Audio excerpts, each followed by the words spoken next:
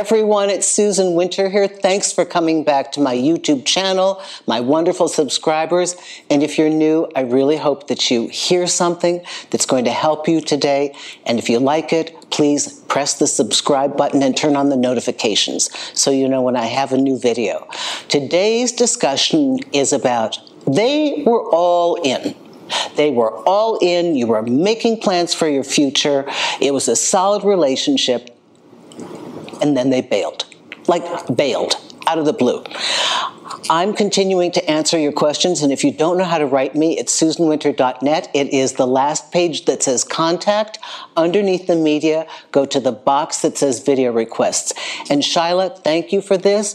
This one is they were all in, then suddenly bailed. Shyla writes, I was in a relationship with this guy for a year and a half. We were just getting ready to move in together. 3 weeks before our big move, he came over and said he didn't see a future with me. That same day, he was telling me how much he loved me and how he can't wait to open up this new chapter of his life. I have a kid. He has 4 kids. I don't understand why this happened. Any advice you can give?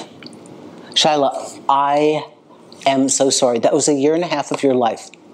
A year and a half. This guy was futurizing. He was promising you this incredible life that you'd have, blending your families, getting you to see the vision, really, really adding the color, the dimension to your dream. And he's right in there telling you, feeding you, telling you, feeding you. What happened? The futurizing became a reality. It's one thing to talk about this incredible experience that you're going to have because it's way over here. What happens when it's 3 weeks from reality? Is this hurtful to you? Absolutely. Did you see it coming? No way you could have seen it coming. Should you have every reason to be upset? Of course you do. It's so devastating. It's like they pulled the rug right out from underneath you. And so how do you explain this? I really think he was fooling himself. This thing that he has in his mind was beautiful when it's set in a future time period. And as he walked through the motions, there was still a little bit of time. Then the reality set in. When the reality sets in, that's the moment that we leave the dream and we begin to assess this dream according to the truth of our reality. Do I have the resources? Do I have the emotional reserve? Can I handle 5 kids in 1 home? Can I support this woman if I need to? Am I going to be happy here? Oh my God, look at the commitment I'm making. What if I'm making a mistake? Now all the fears and all the insecurities and all the stuff that was not seen before because it's way off in the future has now come bubbling to the surface. Does he care for you? I don't doubt that he does. Is he terrified? I'm sure he is. But the question is that you need to ask him, are you terrified and afraid of this big new chapter of your life, that it will have challenges? Or do you not have a sufficient love for me and this dream that you created with me? This is the distinction. Why it happened, you will have to ask him. The fact that it happened, it can happen. It's dismantling. It's destructive.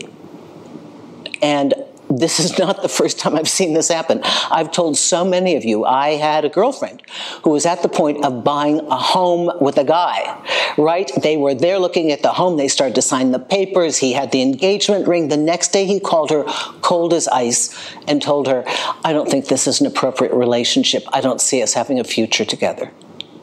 That quickly. That quickly. So what can you do for yourself? I suggest that if you're still speaking to this person, just for your own information, you get the truth. What is the real deal? Why did you freak? What is your fear? I'm not going to try to talk you out of it, but I have to hear what it is for my own resolve. Now, if you do think that there is sufficient love and you think that you can work with your partner, this is now the starting point. But I want to warn you, something you may not want to hear. You've already had a partner bail on you when you needed them the most. That dispositional trait is in your partner.